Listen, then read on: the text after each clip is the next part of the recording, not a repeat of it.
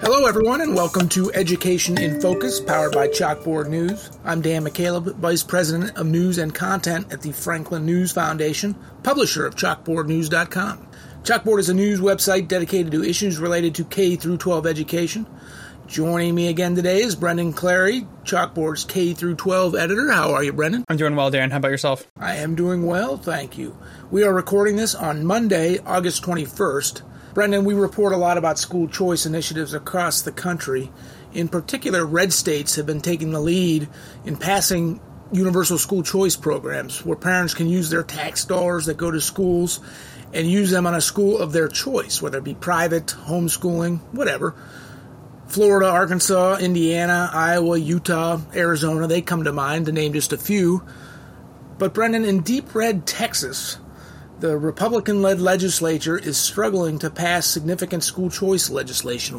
Why is that? Yeah, I think it's really a battle around rural Republicans who've sided with Democrats, right? And I think that the concern is that in some of these smaller districts, if you take funding away from the schools, and that's one of the larger employers perhaps, or, the only school in that part of the state, then, you're going to see worse education outcomes. And I think that that's the worry, and that some Republicans have said, we're opposed to this because we're not seeing any alternatives. So that's my understanding, is that there was some Republicans who sided with Democrats against that, and that the House Speaker, Dade Phelan, he said that he was not going to back that. And so that led to some special sessions called by Governor Greg Abbott and, some conflict essentially within the Republican Party in Texas about how to proceed. So that's sort of the crux of it, from what I understand, is that, there's a concern that if we fund with public dollars these private schools, then you're kind of dipping into the funds that are available for some of these rural schools. Now, that's essentially the argument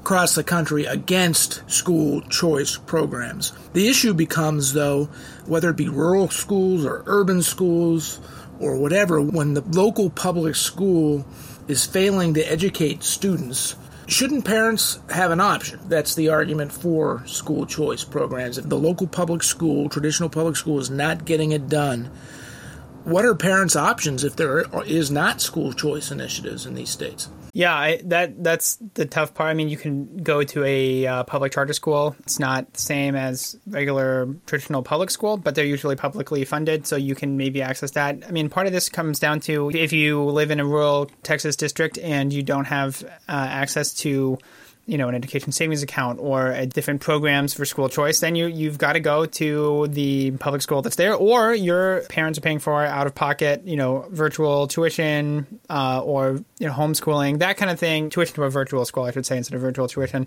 So I think that's... But particularly in rural areas, but not urban areas too across the state. I mean, lower income families don't make the money, essentially, don't have the income to send their students on their dime to private schools. Right, and that's some of the advocates for school choice, they talk about it in terms of, how can we help those who might not otherwise have access to some of these schools that have good outcomes to be able to go to those schools. And I should clarify, too, for some of our listeners who maybe don't know, there are different kinds of school choice. And so that's something that, advocates will talk with me about in terms of, there's public school choice, which is you can go to any public school in your state or your area. And so that would be open. So, if there's a better, maybe a magnet public school that is focused on one thing or has better outcomes, then you would be able to go to that, like say in the Detroit area, if you wanted to go to a specific kind of, magnet school and they focus on technical learning, and so then it's like, well, that should that be open to all students? And so that's one debate to have. And then there's also a different sort of school choice in which students can have an education savings account, which is, maybe it's even not publicly funded. It's a donation kind of thing where if somebody donates to that, they get tax credits. And so they can write that off of their income. And then there's sort of there's an incentive there to do that. But it's sort of a free will, private citizens giving this money to private citizens. And that doesn't come from the state coffers.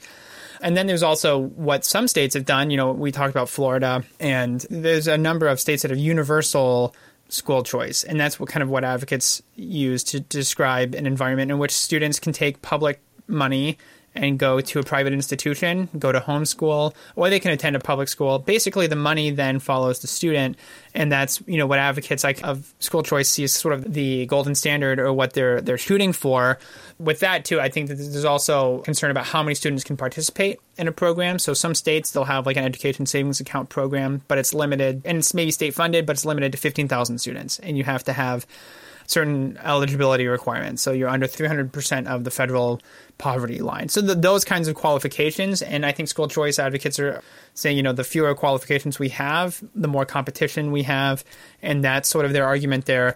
And then on the other side, we have opponents of education savings accounts and these sorts of things, saying like they're funding private schools at the expense of public schools. And, how is that fair to the teachers who are not making enough as it is? And how are we going to get that back? And they also sometimes cite lack of accountability. How do we know that charter schools are going to get the same results? Or, are they going to have to do the same test scores and the same, basically the same audits that public schools have to do, the same accountability, the state authorities and the public. So that's what came up in this school choice, the House Select Committee on Educational Opportunity, which is kind of the compromise that Speaker Phelan created in Texas. It was more of like a listening session, I think, of let's hear from the public about what Texans want in Texas. And I think that sort of, plays out across the country, those sort of concerns and those sort of arguments for and against school choice. In the limited time we have left, Brendan, Texas's legislature